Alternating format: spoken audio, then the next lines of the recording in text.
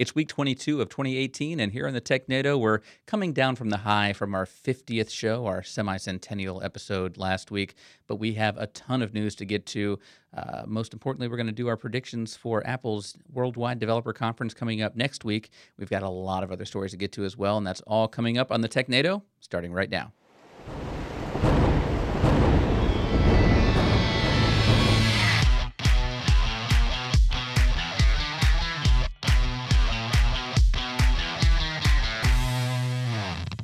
Hello and welcome to the Technado. I'm your host, Peter Van Rysdam, and I am joined by Don Bezet. Don, how are you? I am doing swell, ready to dive right back into the podcast for this week. Last week we had a bit of a slow news week. Didn't have a ton of things to talk about. This week we have tons of rumors, allegations, conjecture, and other totally baseless facts to report on. We had a number of articles to pick from, so it's actually kind of a good tech week. I'm ready to dive in. How about you, Peter? I'm good. I'm finally getting over the hangover from all of the semi-centennial podcast parties. We had 50th episode last time. It was a madhouse. It's been a whirlwind week. but like you said, we've got a lot to get to, so let's go ahead and jump right to it and to one of my favorite from a graphic design perspective websites here, lwn.net. Just lovely what they've done with the 1998 throwback. Parrot 4.0 is out, and I know, Don, this is something that you've been waiting for. I'm not the biggest fan of the Parrot Linux distribution. I know Daniel Lowry, one of the security edutators over at ITPro-TV, he likes Parrot as a pen testing distribution. So many of you out there, if you are doing pen testing or even just vulnerability scanning on your own network, security distributions like Kali Linux and Parrot Linux really come in handy for doing that. Version 4 is out. It's a major version, right? So a big upgrade for them. And the reason I wanted to highlight it here, because usually when Parrot updates, it's just, some tools get updated to the newest version and that's it. With Parrot 4.0, they're starting to make a bit of a transition from being just a pen testing distro to becoming kind of a daily driver type distribution. And with Kali Linux, that's like rule number one. You do not run Kali as your daily driver. That's not your normal desktop OS because there's all sorts of weird stuff in it. With Parrot, they're trying to kind of straddle the fence, be on both sides where it's a pen testing distro, but it's also a regular use case like administrator station type distro. And in the newest version, let me just jump over to Parrot's website, they highlight a number of things that they're adding to it. But the main kind of takeaways for what's new in Parrot 4, they've got net install images so that you can do network deployments of Parrot, which you wouldn't need to do on a pen testing distro normally. But if you're using this as a regular distribution, you can manage labs and bulk distributions. They've got Docker images for running it, which is kind of nice for some people. They've also introduced just updates to the regular UI. They run the Mate desktop, which has been updated. But the rest of it is all kind of user space tools. See how it's got Firefox 60 and LibreOffice, the leading pen testing Office suite. So that kind of shows where they're changing that direction. We'll have to see where it goes long term, but short term, it looks like the team over at Parrot's really trying to make it more of an all-around distro, and that could work out really well. It could be a super success. Now you've got a great stable distro that has a ton of really good networking tools in it, or it could end up watering down one or the other. Like usually the distros like Ubuntu that focus on being a really great desktop OS do a great job at it. And then distros like Kali that focus on being a pen testing OS, they do a really good job at it. But when you have an OS that tries to do both at the same time, they usually end up being mediocre at both. And we'll have to see if that ends up with Parrot. In the past, they have been rock solid. All of their distro releases have been really good. So hopefully we'll see that as Parrot creeps along. But that 4.0 release is out right now already, so you can jump out, download it, test it out. If you've never heard of Parrot, it is actually a really good distro, and it does have a lot of pen testing and security tools just built in by default. Is it kind of an either-or thing with Parrot or Kali Linux, or is it one of the? I know when you're doing pen testing, you want to use a lot of different things. Would you kind of do some things in Parrot, do some things in Kali Linux, or do they have redundancies? It usually is kind of an either-or because they have kind of the same tools in each. As far as like the main tools, Metasploit and Nmap and things like that, those are standard tools. They're in Kali, they're in Parrot. Doesn't really matter which one you use. Parrot does have more tools than Kali in it, so they actually have a ton of stuff in there. But a lot of those extra tools are fringe case type tools or edge case, where just not everybody needs them anyway. So for most people, like for me, it really wouldn't matter to me if you gave me Parrot or if you gave me Kali, because the tools I'm going to use, like Wireshark and Nmap, they're going to be there on both of them. Honestly, I could install those on any distro, so I don't even necessarily need a pen testing distro. But if you are a actual field pen tester, you need a lot of those extra tools that are there.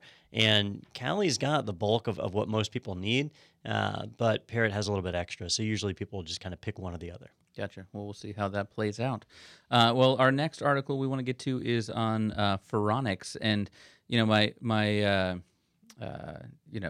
naivete kind of shows up when I have to say things that are like acronyms or company names that I don't know, and you pronounce them wrong, and I get to make fun of you. So this will be one of those examples.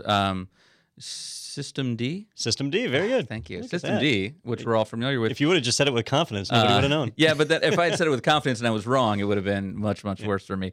System D introduces portable services functionality, which is similar to containers. So, Don, I'm familiar with System D, or as I was going to call it, System MD. I wasn't sure if it was a doctor-based thing. But for those that aren't, let's talk about that. In hindsight, I should have lied and said, it's actually pronounced systemd. And then through the whole episode, I could have had you said systemd, and it would have been this funny thing. Hilarious. Yeah. Well, even if you are a regular Linux user, I wouldn't begrudge you for not knowing Systemd. Systemd is basically a service that runs at the heart of most Linux distros, and it's responsible for all of the boot process that happens. In the past, we had these initd scripts that always ran and did things. Systemd replaces all of that. People either love or hate Systemd. There's no middle ground. People just can't seem to be ambivalent. I personally like it. A lot of people think it's the devil and refuse to use it. But Systemd is continually offering new functionality and features inside of the Linux distro or Linux operating system in general. With the newer functionality they've been rolling out has been a little bit controversial. And when I saw this headline, it actually made me laugh a little bit, which I know it did not make you laugh. But what they're doing is they're introducing what are called portable services. And they equate it to containers, but it's really not even a container. It's really what's called a bundled application. And we've seen these over the years in the form of like flat packs, in the form of like OVAs, packaged virtual machines, or even just the bundled applications that macOS uses, where instead of an application being made up of thousands of files, they stick them all together into one big bundle, and that one bundle contains the binaries for the program, every library it depends on, and all the other features all kind of wrapped up into one nice little package. So when you install an application, it's just a matter of having this one file that you copy and place. Well, that's how containers work for the most part. You have a container image, and it contains all the files for it. That's how the application bundles work in macOS. That's how Flatpak works, the idea of this one file. So now Systemd is introducing support for that. Now, the nice part about that is every Linux distro that supports Systemd, when they update to the newest version, they'll now have support for this portable service. So if I want to install Apache or Nginx, LightTPD, if I want to install a TFTP server, I can go and find a portable service package for it and throw it on any distro I have that supports Systemd and supports portable services, and it'll be able to launch and run. And I won't have to worry about dependencies and libraries. And that's really important for distros like Red Hat Enterprise Linux, where with RHEL, the libraries are normally a few years old because they're looking for stability, right? They don't want cutting edge. And that makes it difficult to run some applications. So with technology like this, now you can run those applications that need newer libraries, and they're just kind of packaged with it. Now, it is a bit of a double-edged sword. On a positive side, the application will run because it's got every library it needs built right into it. On a negative side, if the application developer is not keeping their app up to date, it might have outdated libraries that are packaged in with it. So now you're running an application. The application works fine, but your system is now less secure, and you can't fix it because those libraries are a part of the package. And that's a big challenge that Systemd is fixing by isolating these applications. They're basically sandboxed. So when the service runs, if it's got an older library, that service might be able to get compromised, but you can't leapfrog from that service to some other service. So you are given certain protection, just like you would with containers. But it's all built into systemd, which is one of the first processes that runs on a systemd-enabled system, which means it's going to run it at some of the best performance levels and hopefully make our life a lot easier when it comes to managing services on a Linux server and ultimately on a desktop as well. I wanted to know, Don, I was paying attention to all of that, but I did take a moment to search what I'm sure everyone was wondering, and systemd is in no way related to System of a Down, the band. So now, that's clear for everyone Inquiring else minds want to know. Yeah, I was wondering what I was also wondering, and that's not where the name came from. So they don't run systemd on their band. Yeah. It just stands for server. System Demon. It's not not even exciting. That'd be a pretty cool band name as well. System Demon? Yeah. It's probably taken. Better than System of a Down. All right. Next up here, sticking in the open source world, this over on the Red Hat website, on their developer blog. You can watch over 100 Red Hat Summit 2018 sessions, their videos online. So I'm not sure if that's something they normally do, but they're letting you go in and watch pretty much everything, it sounds like, from their conference. Well, there's a lot of people out there like me that I would have loved to have gone to Red Hat Summit this year. It just didn't work out because we have a different conference schedule. So I didn't get a chance to go. That doesn't mean I'm out of luck, though. I can go and I can watch the sessions. And I did expect them to post the videos. Last year, they did it for the Red Hat Summit 2017. But one of the big things that's different, and this is what was highlighted in the blog post, is that last year they posted 54 sessions. This year, 100 breakout sessions. So a lot more content this year than last year. So they're adding more and more to it. But if you're like me and you didn't make it out there and you want to learn more about what's going on in the Red Hat space, you can jump right over to their site, which actually it's all inside of a YouTube playlist. So I guess you could skip right past the Red Hat blog if you wanted and jump right over to YouTube. And they have the videos posted. And these are not, it's not like 5-minute or 2-minute videos. These are 45-minute videos. They're pretty long, and there's 100 of them on a ton of different things. If you want to see what's coming in OpenStack, OpenShift, Kubernetes even, technologies like that, they've got a lot of great information in there for people that are starting out that know nothing, for people that are more advanced. You can find some really cool things in there and get an idea of what's going to happen in the future. Some of them, like this one here, live demonstration. Find it, fix it before it breaks, right? They're teaching you how to be able to better maintain those systems and stop downtime. And those are really, really valuable. The Ansible presentations, I've actually watched a handful of those now. Those are really good because Ansible is a big deal with Red Hat. But some of the OpenShift stuff is pretty good as well. I have not made it through maybe like 8 of these videos now. So it'll take months to get through it all. And that's one of the challenges with the conference is you're kind of drinking from the fire hose, right? You're getting all this information at once. Well, here on their YouTube channel, you can watch it all and just do it at your leisure. Well, even if you went to the conference, you're having to choose between different sessions. Oh, that's so true. This gives you the opportunity to see the ones that maybe you didn't get to see, which is fantastic. By the way, if you go back to the article, I love the first 2 names. I don't know why. I just really enjoy them. You got Craig Muzilla. If you come down a little bit, it had the Craig Muzilla and Harry Mower. All right. I don't know. I'm gonna watch those 2. I assume he was involved somehow with Mozilla, but probably not. So no. No. All right. Next up, switch gears a little bit and talk about Microsoft. And this is one of those articles that I saw, and it interested me. I said, "Wow, that's pretty cool," because we've talked about in the past. Was Microsoft's heyday in the past, or are they still going to be able to make a run as one of the biggest companies out there with, Google and Apple on the rise? But Microsoft surpasses Google's Alphabet to become the 3rd most valuable company. I was really excited. I said, Don, check this out. This is really cool. And Don burst my bubble as he typically does. So Don, if you could let all the viewers down as well. Sure. So, last week, I don't think we reported on it because I didn't care enough. But Apple, a lot of the tech news websites were talking about how Apple was approaching a $1 trillion valuation. In other words, if you wanted to buy Apple, if I just decided, hey, that's a good investment, I'll buy Apple, I would have to have $1 trillion to do it. I think at the time they were valued at $933 billion, which is a lot of money. Now, that's a pretty big deal. Google was ranked number 3, or not Google, sorry, Alphabet was ranked number 3. Microsoft was ranked number 4. And so Microsoft just stepped up and passed over Google. And if you look, they're telling us, and Amazon was in the mix as well. So let's see.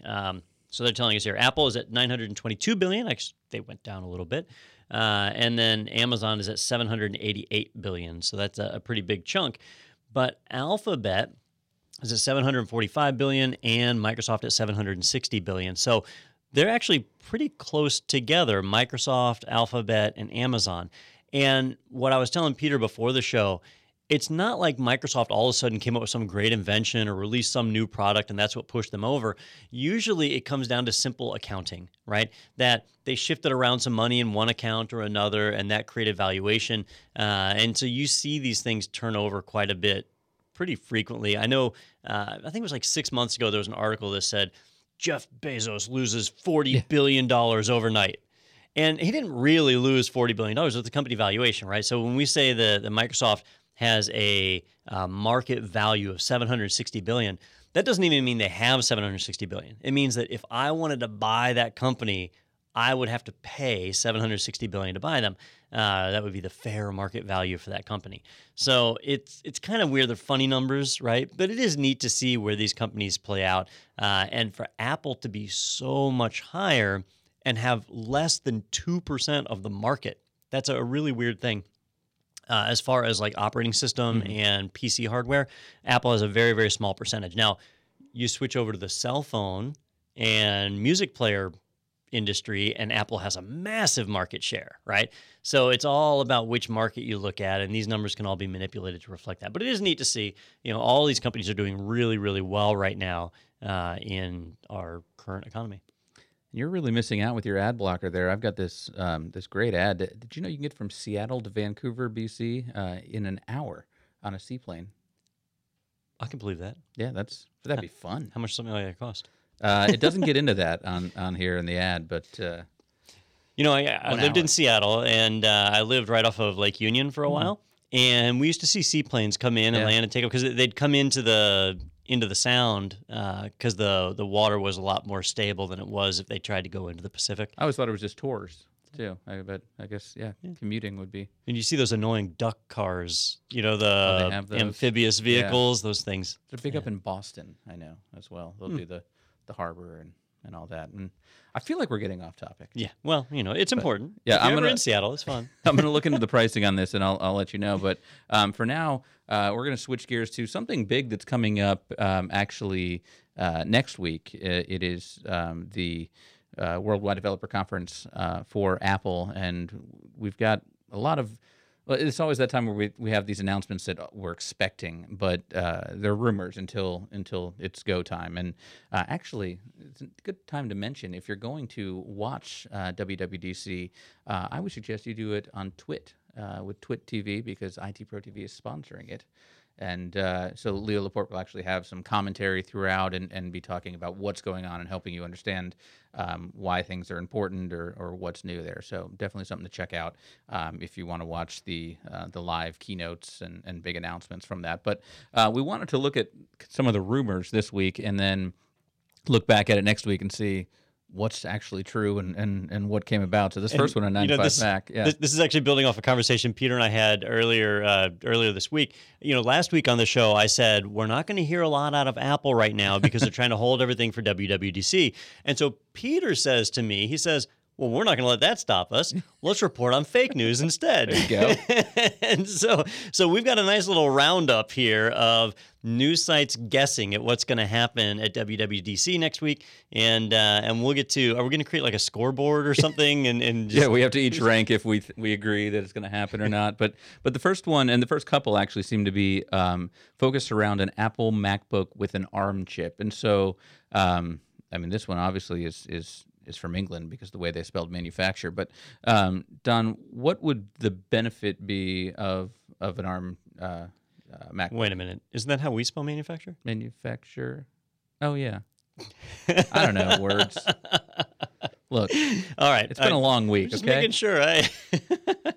Manufacturer, yeah. This rumor has been kicking around for a little while. There's actually been a couple of rumors bouncing around. I've been complaining, and there's really no other word. I haven't been researching or whatever. I've just been complaining about how it sure would be nice if we could get MacBooks with more than 16 gigs of RAM, especially MacBook Pros with more than 16 gigs of RAM. And I understand the problem that DDR4 creates too big of a battery drain. Apple won't have it. Apple insists on having this 10-hour battery life on a MacBook Pro, so you're held to this 16 gig memory limit. That's just how it's going to be. Well, then they have to find some way to kind of overcome this, to make a laptop that makes sense. And the MacBook Pros really haven't changed much over the last 5 years. That they get faster processors, and they've switched to SSDs, but that's about it. Otherwise, the Mac Pro that you buy today is practically the same. Well, I'm forgetting USB-C ports. I'm forgetting the touch bar. Yeah, USB-C. See, these aren't things you get excited about. Like, I'm not going to buy a new laptop because of USB-C. And when I bought this laptop, I chose not to get the touch bar. So some people get excited about that stuff. But anyhow, something's got to change. And there have been a lot of rumors over the past several months, and some not rumors, right? Apple themselves said, we're working to get it where iOS apps will be able to run on macOS. So now if I have a laptop with macOS, I can run an iOS app. And I said at the time that was a really weird feature for them to offer because there's no touchscreen on any MacBook. Pro, Air, whatever, none of them have a touchscreen. So how are you going to use these iOS apps without a touchscreen? You could use your Magic Touchpad, but that sucks. I mean, it works well for macOS. It doesn't work well for iOS apps. So they got to do something. So a lot of people are theorizing that Apple is going to announce new MacBooks that have an ARM processor in them. And I've got to say, look, if they do that, what operating system is it going to run? Is it going to run iOS or is it going to run macOS? They could go either way. Maybe they do both. There have been some Windows platforms that did that, or Android ones. Who knows? Maybe they go that route. But they're on 9 to 5 Mac or Digitimes. They're claiming not only is Apple going to do it, like they've already got a manufacturer lined up. Pegatron is ready to get in here and manufacture a MacBook with an ARM chip. Now, for those of you that have not been through a architecture change like this, one of the big deals is that when you switch from the Intel architecture to ARM or any other direction, Apple will sit down and they'll port the entire macOS operating system to run on ARM. So all the built-in applications in macOS will start running right away.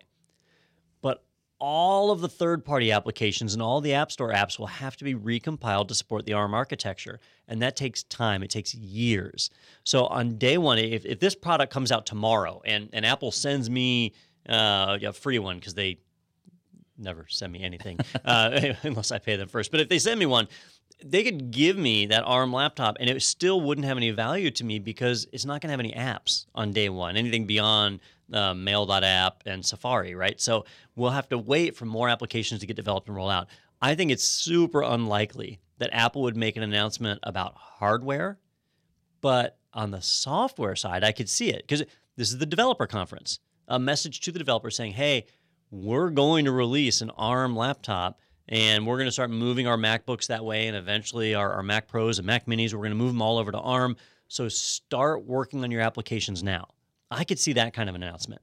But to go as far as to say, here's a manufacturer that's going to start making these, that's a pretty gutsy rumor to jump on. Well, and if you go to the next article from Frostbites, they get into what you mentioned. They've got that key word up there in the headline, touchscreen. So I know this is something we've talked a lot about in the past and why it would be a benefit. But down in this article, they mentioned that some of the known specs, and I love that they use the term known for these, some of the known specs of this rumor include a touchscreen, SIM support for LTE, GPS, compass, and water resistance. So you start to think, I mean, that's a phone, as opposed to a computer, and it really is, as it says, kind of a new class that is somewhere in between phone, iPad, and computer. So, and I'll say when I travel, I don't take my MacBook with me. I leave my MacBook here at the office because I have an iPad Pro, the 12.9-inch one, and I have a keyboard stuck on it, and that's what I travel with, and it's great because it's got a cellular card in it. So I have internet access wherever I go as opposed to trying to find Wi-Fi at various places. If I take my MacBook, it doesn't have a cell card in it. I can't I can't connect to my cell network, so I've got to find Wi-Fi networks. And when I travel, that's just getting to be too dangerous to try and trust other networks that are out there. So, I could see them trying to merge it together. It'd be neat to see. If they announce a product, though, I'll be really surprised. I think that with WWDC, it's more about informing the developers, hey, get ready for this. Here's what's coming. And maybe we'll see something at the end of the year. Weren't there expected announcements at the last event, and we're kind of behind, so that's why people think that there might be a product coming this time? Yeah, but those same people will say that about Mac Minis, like, oh, there'll be a new Mac Mini. Mac Minis haven't been updated in, is it 4 years now? 4, maybe? Seems like, yeah. Maybe 5 years. It's been many years. Mac Minis have not been updated. And so people keep saying, oh, yep, it'll be in the next announcement. Yeah. And then it isn't. So who knows with Apple? We'll have to wait and see. Well, my prediction, and we can go ahead and mark it down now, is that there will be a new MacBook-looking product, but basically you just drop your iPhone X right in there, and that runs the whole thing, and Don's head explodes, and I'm going to guess that Don isn't even on the podcast next week because he's in shock. I'll be too busy. Yeah, the Razer Project Linda. Yeah, that kind of thing. Which I wonder where that ended up. Project Don. Yeah, if they named it after me, that would. Yeah, that would we've been watching, Don, and we know what you're up to. But yeah, these announcements. Well, the keynote is on Monday, June 4th at 10 a.m. Eastern. So we'll know a lot more next week. Sadly, I will be at Disney World. So I'm sure they'll broadcast it there. If you see a guy walking through Disney World staring at his phone on Monday, that'll be me. That'll be you walking into class in the Apple way. Well, let's talk about something that's actual Apple fact, proving again that Don was wrong that Apple will make no news this week. This on MacRumors.com, ironically. Apple releases iOS 11.4 with messages in iCloud and AirPlay 2. Isn't that what we're doing? I've got the wrong article pulled up. So I was wondering because you said it's going to be fact, and then I've got this. Oh, I did. Yeah, I did go out of order. That's my fault. Yeah, but this is just kind of the schedule of what's going on. These guys, Apple Insider took the easy route, and they said, we're not going to try and predict hardware. We're going to try and predict strategy, which you can't go wrong picking strategy. But all right, so you were talking about iOS 11.4, which is real. I was. Yeah. And the threat is real. iOS 11.4 is out. It is. Oh, no, it is. Yeah, it is out. It is available. You can update right now. It's a real tangible thing that you can put your hand on. Most of the updates in it are inconsequential unless you really care about AirPlay. If you have I want to say AirPod, a HomePod. Do you have a HomePod? I do not. Neither do I. I don't know anybody who has a HomePod. I haven't seen one in person. Which kind of oddly sets the stage for how unusual product it is. But Apple's Siri assistant, its Alexa competitor, right, to compete with Amazon Alexa, is the HomePod. If you're not familiar with it, they launched it a few months back. It's unusually expensive. I think they're $300 a piece. And they have continued to add new functionality to be able to better support those. In iOS 11.4, we get support for AirPlay 2. And AirPlay 2 gives the ability to do stereo broadcast where you can have two HomePods. So if money is no object, you can have two HomePods and you can have basically a left and a right to do stereo audio out of them, which is kind of neat. And they have a handful of other things. Here's a picture of a HomePod. It looks like a speaker. It's great. So anyhow, that stuff's rolling out. It is available now.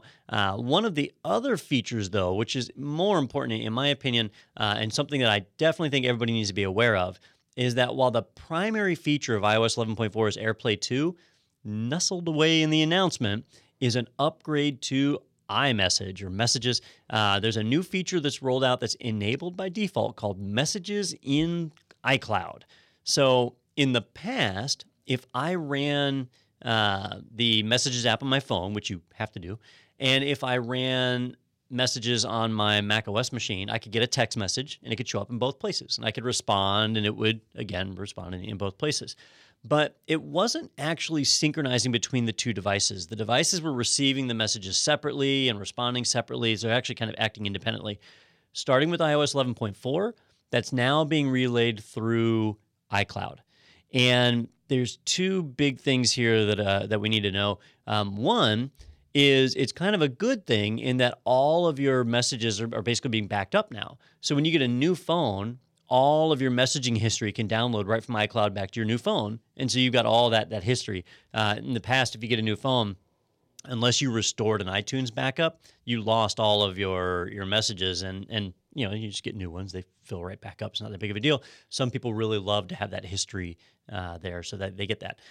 The other side, though, is that it means that all of your messages are effectively being stored at servers at Apple headquarters or at wherever their cloud data centers are, and that might not be okay for you. You might not like that. You might not want to have your messages synchronized up to the cloud, and if that's the case, you'll want to turn that off in your Apple ID settings on your phone, and that won't sync up. Now, Apple has been one of the few companies to actively resist the U.S. government that if they get a subpoena or whatever to turn over data, Apple says no. A lot of it gets encrypted with a key that only you have, that Apple doesn't even have, so they can't decrypt it. So they've been pretty good about defending that. But if you are a super privacy nut, well, you're probably not running an iPhone anyway. But if you are, you'll want to turn that feature off. So just something new that's kind of rolling out in iOS 11.4. Exciting. I didn't realize that, and I actually use the messaging on my MacBook too. So I'm excited to know that that's working now for me. And that Apple has all my information. I assume they did and already. Your best interest is always at heart. All right, now let's shift gears a little bit to some technology or some security-related tech news. This first one comes from Bleeping Computer. I still love that domain name. NPM fails worldwide with error 418. I'm a teapot error. I assume that's how it sounds if it were to be said out loud by Siri. That was perfect. Or anything like that. But my god, teapot. All right, so what is going on? NPM. We actually reported on an NPM failure. You probably don't remember, Peter, because it was like a good solid 6 months ago. But about every 6 months, NPM seems to totally bork itself, and we've had another case of that here this week. If you're not familiar with NPM, it's the package manager that's part of Node.js. So Node.js is a very common JavaScript platform for writing applications and serving them up. If you've written web applications, you've worked with Node.js, incredibly popular. And it uses a package manager to load libraries and extensions and all sorts of things that are kind of pre-built that make your life a heck of a lot easier. And it seems like every 6 months or so, they screw something up that completely blows up NPM. And that happened again this time. What kind of added insult to injury on this one, it's bad enough to not be able to pull down a new package with NPM because something's wrong. But then when it gives you an error that literally says, error 418, I'm a teapot. That's just infuriating, right? And this happens. There's a lot of open source software out there where people have a little bit of fun and they throw things in there. There's closed source commercial software that does this too. But with NPM's track record, it's just kind of a little more frustrating. But what's going on here, unfortunately, is the same kind of failure they've had before, which is they've not done the greatest job managing dependencies. And a lot of times they'll remove a stale package from the repository, and there might be another 200 packages that are all dependent on that first one. And so now all those 200 other packages fail because they depended on an initial package that's gone. And they're not kind of paying attention to that. And some of the packages that get removed seem inconsequential, but then start affecting tens of thousands of customers. So that happened. They have since resolved the issue and fixed it and brought it back online. Historically, these type of outages have lasted less than 24 hours. This one was the same way, but it does happen. So it is just a kind of a reminder. If you rely on Node.js, it may be a good idea, if you're using it in production, then it might be a good idea to set up your own package repository that you depend upon instead of relying on the public ones that are managed by the Node.js project. And it's good to note, for those wondering where that even comes from, it goes back to an internet meme from 1998, an April Fool's prank in 98, when a group of developers jokingly proposed the Hypertext Coffee Pot Control Protocol, which would be HTTP/CP, that creates and manages internet standards to the Internet Engineering Task Force. And the prank included many funny error codes, including error 418, I'm a teapot, which many have used since then to use for errors that they have no idea where they're coming from. So there you go. I guess, in that respect, it's no worse than saying, unspecified error.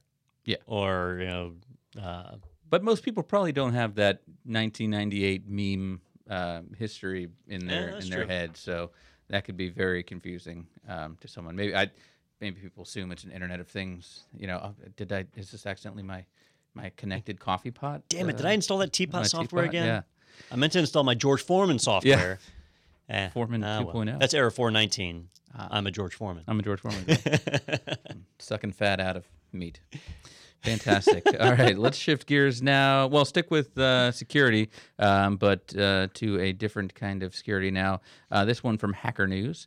Possible BGP hijack of 1.1.1.1. And this news article here is giving our first news article a run for the money as far as graphic design goes. I don't think there's an image on this All page. right. Yeah, the Hacker News website is not designed to look pretty or even be easy to use. Well, they nailed it. But they have some really good information that flows through, and this was a pretty interesting one.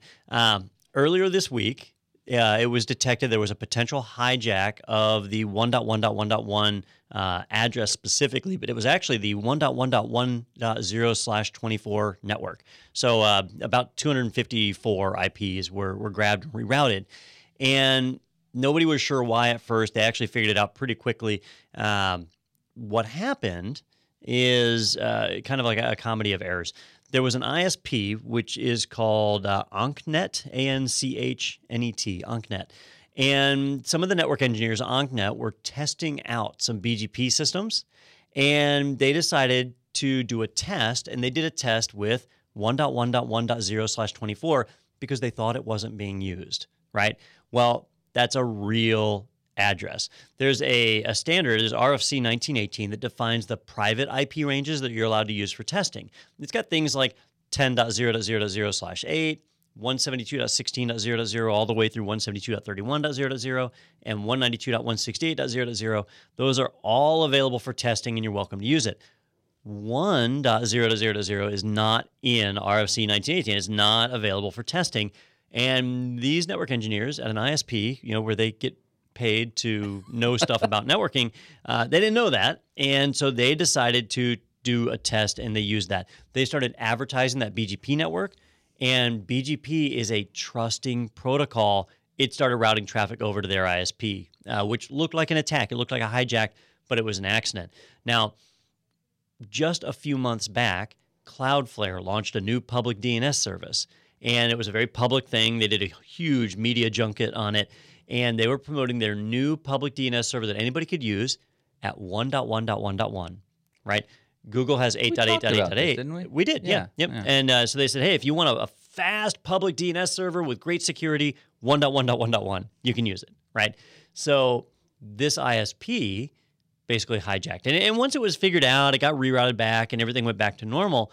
But for a period of time, there were tens of thousands of people who could not reach out to Cloudflare's DNS service to no fault of Cloudflare's. So it highlights how big of a problem BGP is, but you could argue that BGP wasn't the problem here. Those network engineers were the problem.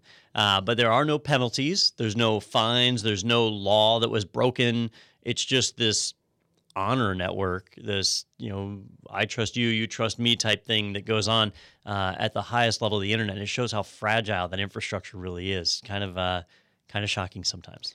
Which really makes me, even more hopeful that Pied Piper's open source internet does take off for those Silicon Valley fans out there. I think it's the future. And that's why I've invested in Pipercoin. Pipercoin, yeah. Pipercoin. Yeah, I think it's going up. All right, let's go to the next one over here on threatpost.com. A severed attack extracts the memory of AMD encrypted VMs. So what's going on with my virtual machines, Don? All right, you would have to be living under a rock to have not heard about the Spectre and other processor level exploits that have been going on the last several months. They all broke back in December. When did all that break? It was a long time ago. Yeah. So it's been going on for a long time. It was New Year. And there have been tons of patches and updates that have been rolling out, and various vendors have been releasing technologies to help protect and isolate and make sure that those vulnerabilities don't affect, that Spectre and Meltdown can't be leveraged, especially on virtual machines. Well, in the AMD infrastructure, they had a technology called Secure Encrypted Virtualization, or SEV. And what it allowed you to do is run virtual machines, and it would leverage hardware found in AMD CPUs to isolate the virtual machine from other VMs.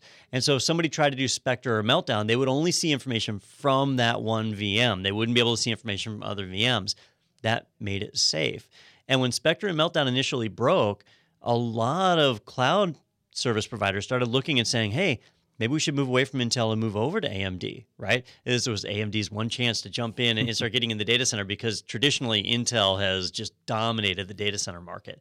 Well, unfortunately, it turns out that SEV isn't perfect, and hackers have found a way to exploit SEV in a way that allows them to use Spectre and Meltdown just like on any other hardware that's out there. So if you're trying to dodge this vulnerability, or really exploit at this point, unfortunately, AMD's SEV is not the ultimate solution for you. Now, AMD's been notified. They've worked on a fix. They're working on rolling that out. But for right now, just know that it is vulnerable. SEV is the core technology, and so the attack is called Severed, just a play off of that, to say that, look, we can be in one VM, we can exploit the CPU and actually access memory from another VM. Even though it's supposed to be securely encrypted, it can still be accessed. It's good to know it's an equal opportunity vulnerability affecting everyone. No CPU left unturned. Yeah, fantastic. That's great.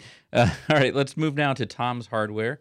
.co.uk, where we have this article about Chrome 67 bringing support for PWAs and passwordless login. So progressive web apps, and how am I logging in without a password? My face? Magic. Oh, so so Chrome 67 is rolling out right now as you speak. In fact, I haven't checked to see if I've updated to it or not yet, but it is rolling out. And the two big features of Chrome 67 are PWAs and passwordless logins. PWAs, if you haven't heard of them, are progressive web apps, and what they are applications that are actually websites, but on your computer, they actually look like a native application. So instead of having to install Microsoft Word or some video game, you would actually be launching a web page that has that video game or whatever embedded inside of it. But people have tried this before, and you still know it's a web page, right? With progressive web apps, it's actually able to do it in a way that looks like a native application. And for a while, we had Chrome native applications. Google killed that off has it been 2 years now? I think it's been about 2 years ago. They killed that off. Some people still support it through older builds, but PWAs were designed to be the replacement for that. They've been in beta, they've been working on it for a while, and now they've actually incorporated it into mainstream Chrome. So Chrome 67 is the first version that is not a beta, that actually has full support for PWAs, and now we're going to start seeing applications going that route again. It'll be a nice differentiation from all the Electron apps that people are using now that are pretty resource hungry. Here, it'll just be tied to your browser, so it'll take the same resources as normal. Passwordless login, though, tying off of what Peter said, Chrome has had support for dual-factor or multi-factor authentication for quite some time. I know I use a YubiKey, which I have here stuck on my little ID badge. So when I go to log into my Gmail account, for example, I punch in my username, I punch in my password, and then it says, hey, I need a second form of authentication. I plug in this YubiKey, I tap the little button here, and that's my second form, and it lets me log in, right? Now, that's not passwordless. I still had to type my password. I had to provide a second form of authentication. The YubiKey didn't replace my first form. Well, in Chrome 67, they've now got support for passwordless. And passwordless can take a number of different forms. It can be a face scan, like Apple's Face ID. It can be a fingerprint. Many laptops have fingerprint scanners. It could be a YubiKey like mine or my YubiKey Neo that uses NFC. It could be any number of those devices. And when you go to log in, that's all you present. You don't type a password anymore. And that's the next step in authentication, where we're getting away from having to have a password at all. If you have a password, you've got to come up with a complex password. You've got to remember to change it every so often. You've got to kind of work at it, right? But with something like a YubiKey, you don't work at it. You have it. You plug it in or you tap it to the device, and that's it. With a facial scan, you look at the camera. That's super easy. And for the common person, the average Joe on the street, that's really where we need to be for security, to properly make sure that everything is as secure as possible. So Chrome 67 has support for that.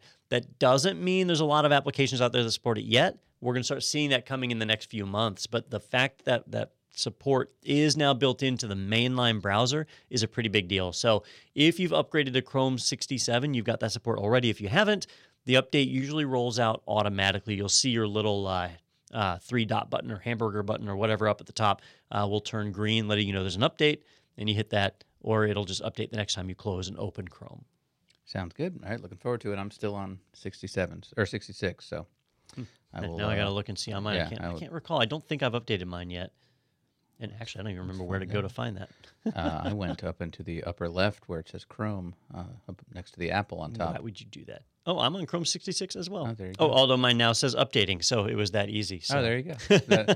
That'll hopefully not disrupt the show in any way. No, yeah, everything's good point. Is it going to close on my brand? Nah, whatever. Fantastic. It'll be fine. I've got a computer here as well, so we're going to continue on. All right, let's move over to CNET, and I don't know if this is a security story or not, but this is hardware. A fun one. Hardware. Yeah, we're Apple isn't releasing anything this week, but don't worry. We've got a great machine from Asus. Their crypto mining motherboard supports 20 GPUs, and as the headline points out, because 19 wasn't enough. And you feed the Asus H370 with 3 power supplies. Yeah, so wow. if you've been following the crypto mining hardware industry, last year Asus rolled out a motherboard that supported 19 GPUs. And let me tell you, what a piece of crap, right? I mean, just 19 GPUs. What am I supposed to do with that? Why even bother, right? Yeah. This year, 20. And let me tell you, it's amazing. 20 GPUs of Bitcoining or cryptocurrency calculating madness. Obviously, this is a very specific board. It's a board made for a specific industry. If you're a crypto miner, at this point, I think everybody's realized that GPUs are not as effective as they used to be, but they are better at doing crypto mining than a lot of general purpose CPUs. So people are leveraging it that way. This board is really slick. Like the design is really impressive. It's only got a single CPU because the CPU is really not doing a lot of the work. The GPUs are doing it. And what it has are 20 custom-built USB ports, right? So these are USB ports that allow you to do basically 40 gig communications, which is far above what you actually need to communicate with a GPU.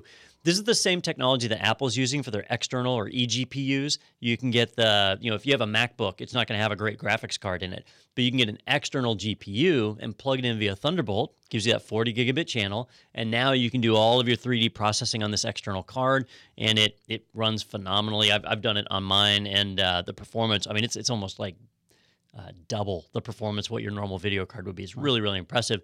So here they're just doing that same thing 20 times. There's 2 banks of 7 and 1 bank of 6.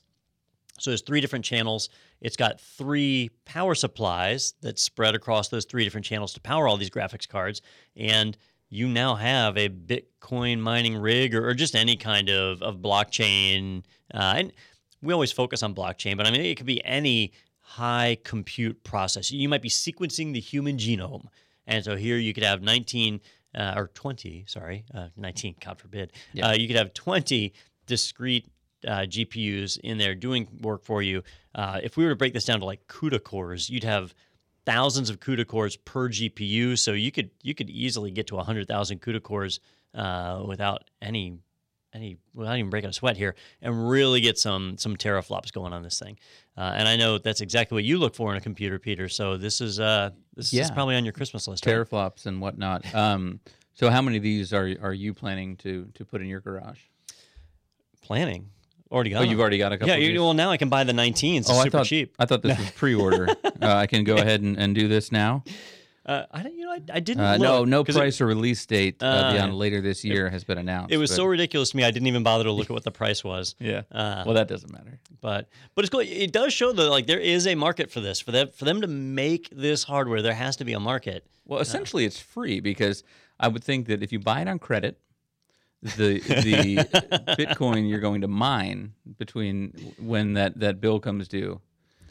So I think I've said this before, and just in all honesty for the viewers that are out there, if you're thinking about dabbling in Bitcoin mining, you're too late, right? Bitcoin, that ship has sailed. That if you are doing Bitcoin mining today, the electric bill that you're going to have to pay will exceed the amount of cryptocurrency that you generate. So you're just not able to break even. Bitcoin mining is effectively a thing of the past. What's left is mining for all of these other currencies. Ethereum, I don't think ship has sailed yet on Ethereum, but it's getting close. You've got the TCX coin or whatever. There's a couple of other ones that are out there. Dogecoin, I think, is still possible if you want to go that way. Maybe Coinye, some of the other more fringe currencies. But if you want to do blockchain and cryptocurrency mining for a different currency, that's still a realistic possibility. And it's such a fraudulent market right now that if you're jumping on to the early stage of some new cryptocurrency, the odds of it being a fraud are just as great as the odds of it being legit. So it's a tough business. I would not recommend anybody investing in a crypto mining rig. But if you can do it and you pick a currency that is legit, that is going to grow, you could make millions of dollars off of a board like this. Like Peter said, it does pay for itself, but boy, is there some risk. Technically, you could say the craps table in Vegas pays for itself. It does. If you stick with it. It does for the casino. Yeah. They have never had to pay for a craps table. Well, the trick is you just double down every time, right? And eventually you win and you get all your money back, right? Oh, that makes sense. Simple system. Makes perfect sense. Yeah. And did you watch Silicon Valley this season? No. Oh, did they do that? Well, no. Going back to the mining, Guilfoyle has an alert on his computer that goes off every time Bitcoin gets high enough in value where it makes sense for him to turn his rig back on. Where it exceeds the power. But it's constantly going off in this one episode, and he's like, "I'm sorry, it's a very volatile market." So. Speaking of cryptocurrency, this next article, really we wanted to talk about it, not so much for what it's about, but more the headline. This was almost our WTF article for the week. It says, 2 Canadian banks hacked. Cryptocurrency is the better store of value. So they're not just giving you news. They're telling you what to do now because, hey, banks are being hacked. And, I had originally moved all of my money to gold. Yeah, buried it in the backyard. Yeah, buried in the backyard, sure. I've got the metal detector so I can find it if need be. But apparently cryptocurrency is the way to go because, remember, Bitcoin, it's never had a bubble. Never. We haven't seen very reliable. the bottom fall out there. But this is on newsbtc.com, which we need to take into account, right? Bitcoin news, price information, and analysis. So they're really putting all their eggs in not cryptocurrency, but right into Bitcoin. When I saw the headline, I thought this was big news at first because it said 2 Canadian banks hacked. Okay, so there's a breach. What did they get? And then the second part of the headline is cryptocurrency is the better store of value. Now that to me says, oh man, this bank got hacked. And somebody stole real currency, right? They stole real money. And boy, if I had that in Bitcoin, it would have been so much safer. But then you go and you read the article. So 2 different banks got breached, and it was supposedly a spear phishing attack. We'll see what it actually was later on. But they managed to get personally identifiable information for the customers of the bank. So we're talking about first name, last name, mailing address. I believe they said social security number, but it's the Canadian equivalent. SIN number. So SINs. So they got all this information on the people. Absolutely nothing about currency. Like they weren't able to access checking accounts. They weren't able to steal money out that way. So the money was safe. It was the personal information that was compromised. Now, the neat thing about Bitcoin and cryptocurrency in general is that you can do completely anonymous transactions, right? They're not invisible transactions. They're traceable, but they're anonymous. And I think that's really what the point of this article was saying was that if you want to store your currency and know that your personal information is safe, yeah, cryptocurrency will do it, right? But when you hear about a cryptocurrency breach, it means money was stolen. Here, it's a financial industry breach, and it's just personally identifiable information. So the news source in this case needs to be taken into account. This is a Bitcoin news site. So, of course, they're going to tell us that everything we have should be in cryptocurrency. But, we always need to weigh that with a grain of salt and be careful with where we invest our funds. And that's why we always look at where we're getting our news from before we just take it as gospel. So now let's go to the super reputable hackread.com, which I don't know if it's run by hackers or about hackers, but we wanted to bring you that feel-good story after talking about all of the hacks and breaches and vulnerabilities and exploits from this week. In time, they're going to get these guys. And the Yahoo hacker involved in 500 million accounts breach was jailed for 5 years. Now, granted, the people in the Russian FSB that he did this for are still on the loose, but at least someone is going to jail. The fall guy here for the hack. So. He did get a sweet tattoo out of it. Yeah, is that him or is that just a stock photo? Oh, I assume that's him. That could be one of the 500 million people that he stole their information from. So the Yahoo breach is regarded as one of the biggest breaches in history, and it happened over 5 years ago. It was a while ago. That was in front of Congress last year because Yahoo failed to report it. Right, there was this big breach. They didn't disclose it. They didn't tell people that the breach occurred until many years later. That's part of what led to GDPR being passed and a lot of the privacy regulations that we're seeing today. Thanks, Yahoo. And now Yahoo is valued at I don't know, $20, something like that. They're right behind Microsoft, I believe, on that scale we had earlier. Yeah, somewhere behind. They're one of the few companies that you could actually buy with a PayPal account. It's been a high visibility breach, and so to actually see somebody go to jail from that breach is pretty surprising, in my opinion, because very, very rarely do we actually see people get penalized. In this case, the hacker, I believe he was in Canada. Yeah, it's in Ontario. Yep. Yeah. So he got arrested, thrown in jail. The Silk Road guy was from Canada too, wasn't he? Yeah. Maybe the laws are I think we've been tricked because Canadian people are normally so nice and polite, and it turns out they're all hackers. Well, he apologized. I had no idea. Well, yeah, all right, he apologized. If you scroll down to Don, if you go back to the article, he's got a pretty sweet picture with a blue Ferrari or Lamborghini or something there. So if they say crime doesn't pay, I beg to differ. Wait a minute, is that the same guy from the picture up here? Karim Baratov, aka Playboy, aka International Hacker for Hire. All right, well, yeah, he's beefed up in prison. Maybe that's. I assume that could be a prison tattoo. In the top photo. But yeah, for those of you just listening, you get online and check out these sweet photos. So he breached Yahoo. They did not pay the ransom, right? So he must have made money selling that. I wonder how much. Well, he was a hacker for hire. He was. Oh, so he did other jobs we just don't know about. Hired by. Let's see. He claimed that upon stealing 500 million user accounts, he sent their passwords to Dmitry Alexandrovich Dogachev, an alleged FSB officer. Convincing job. Thank you. Who's already on the FBI's wanted list in connection with compromising at least 500 million Yahoo accounts. So all right. I'm assuming this very same crime. So I don't know if he was just paid by them to do that as opposed to whatever it was, he was able to lease a pretty sweet sports car there. Well, we already know the U.S. government was willing to pay over $1 million for an iPhone hack.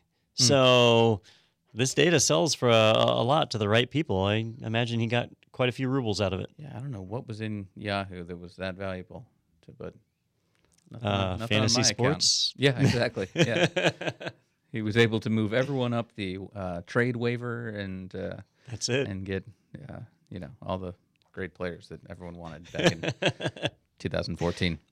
All right, let's shift gears to our second to last story here for the day on the Technado. This one over at MarketWatch.com.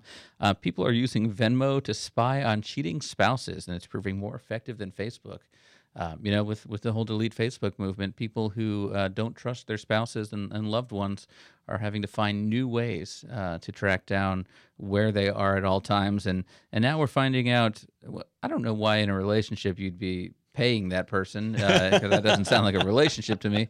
But we're able to see, because we talked about this earlier, but Don, do you use Venmo? Absolutely not. Yeah, I have not used Venmo either. I'm familiar but I'm also with it. over 25 years old. But Venmo, when you log into it, unlike PayPal or something like that, which we found out in this article, PayPal actually owns Venmo here. But Venmo tells you basically a feed of all of your friends and family and people you're connected with and who they've sent money to recently. I don't think it gets into specific amounts with it, but basically you have a news feed where it says, hey, Don sent money to Domino's Pizza, and Tim sent money to Don, and we can see all that stuff, so we can see what our friends are buying. Now, Venmo is just one of many different payment apps that are out there, right? And there's Apple Pay and Android Pay and all those other, or Google Pay, whatever it's called this week. You've got PayPal and so on. What makes this one different is that Venmo, by default, makes your transactions public. And that seems really weird. Like, why would a financial application of any sort default to being public? But that's it. Like, if you've used Venmo, your transaction history is public information unless you go in and opt out of that. So what they're saying here is that basically a untrusting spouse could look at the Venmo history and maybe they see some restaurant charges or hotel charges or things like that, and they can then ask that question, like, why do you have this hotel room on charge? And start the I'd like to read a conversation. A paragraph to you here, if I may. Exact amounts aren't listed, but you can see who's paying who and which words or emoji they use to describe the payment.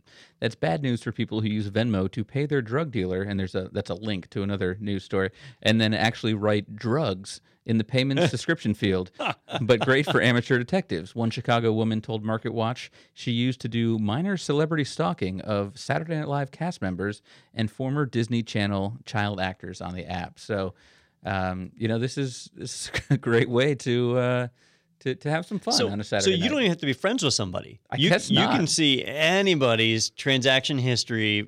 Maybe you have to send them $1 or something, and then you're connected on Venmo. And then you can say, "Hey, amateur sleuthing SNL cast members." I can't imagine she sent like. I love the term "minor celebrity stalking," though. That's a great term. It's what's is it the stalking that's minor or the celebrity that's minor? Yeah. I guess it's the celebrity. SNL. So yeah, Disney Channel. It's like moderate to severe. I love that when they say that on all the prescription commercials. Yeah, if you have moderate to severe plaque psoriasis. Yeah. It's like, what do you got? Is that moderate to severe, or is that severe to extremely severe?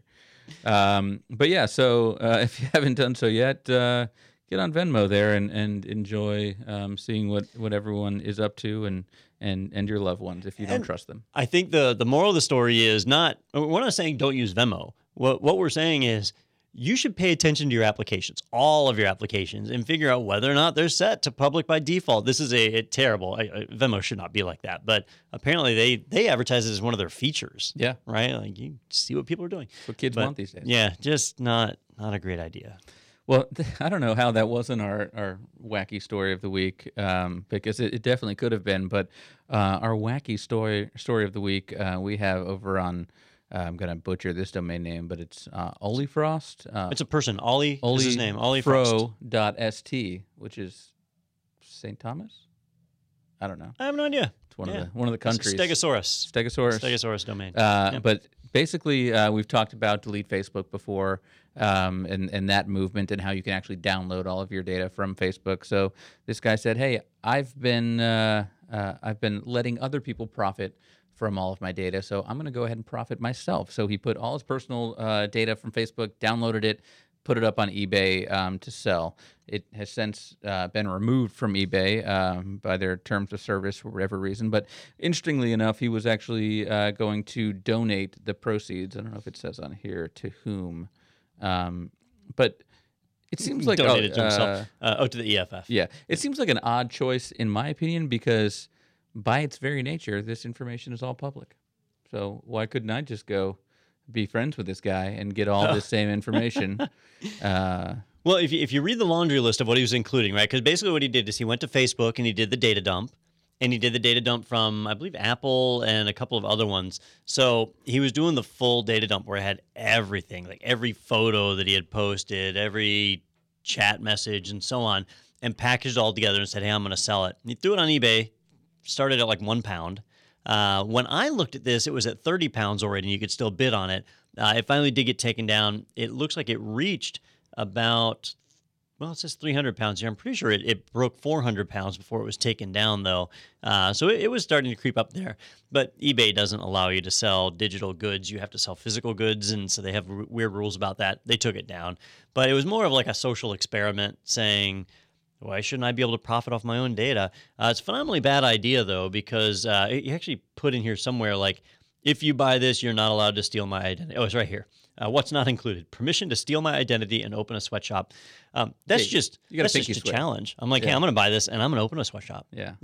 I wasn't going to, but now I am. I feel challenged. Well, for those of you who were wondering, .st is the top-level domain for Sao Tome and Principe, the Democratic Republic of that thing I just said, an island nation in the Gulf of Guinea off of the western equatorial coast of Central Africa.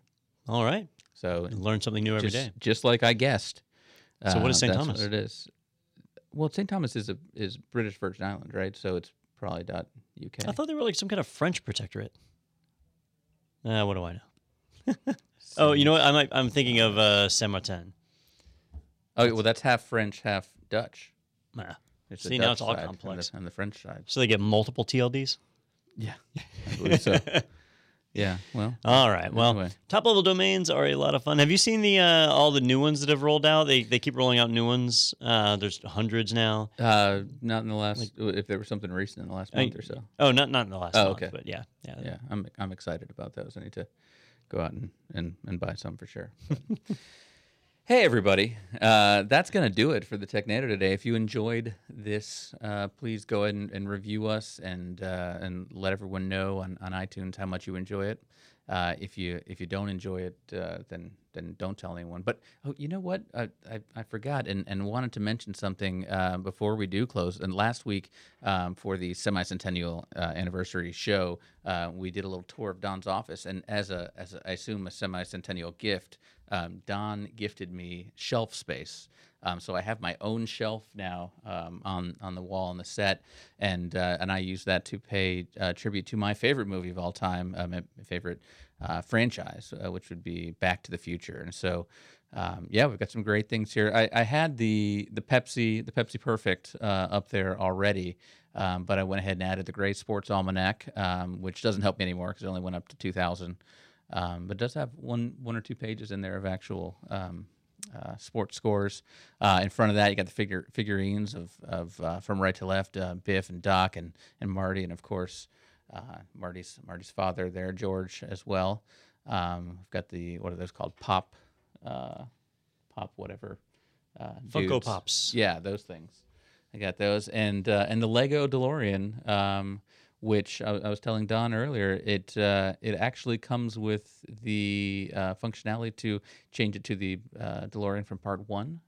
Part 2, which is what the current setup there is, as you can see, it's levitating on those clear Legos with Mr. Fusion equipped. Oh, you killed the magic. Yeah. People wouldn't have even noticed. And but it's got the functionality to go to Part 3 as well with the red wheels and the little... the circuit board that Doc has to make for the front of the DeLorean. I'm surprised you didn't buy 3 kits so that you could just build all 3 out. My birthday is next week. Christmas is around the corner. Yeah, or that. I know you're leaving town for my birthday. Speaking of which, yeah, you are leaving town. We're going to have a couple of guest hosts in here the next couple of weeks. So yep, I'm going to be out for 2 weeks, so hopefully we have some decent talent to come in and replace me. It should be pretty easy to find someone who can do as mediocre a job as I do. Yeah. Wes can be the perfect amount of mediocre, just like me. Yeah, you don't have much to live up to, so that's fantastic.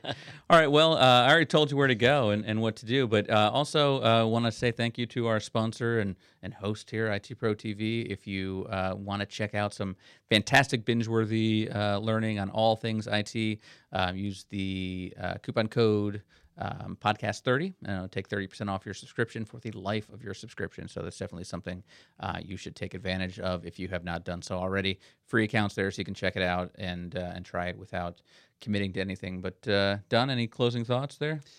Hey, it's I'm going to be out for 2 weeks, but it is going to be a fun 2 weeks. So looking forward to WWDC. Watch that. You'll hear all sorts of great stuff. But also, if you see a news article that we didn't talk about that you want to hear more, feel free to reach out to us. Peter mentioned our social media channels like Facebook and Twitter. You can shoot us stories as well. We'd love to talk and make fun of whatever that technology happens to be, because that's pretty much what we do. Especially those wacky stories. We enjoy those. Those are the best. Definitely send us those. And on that note, please bid on my personal information on Facebook. That'll be over on eBay. Thanks for watching.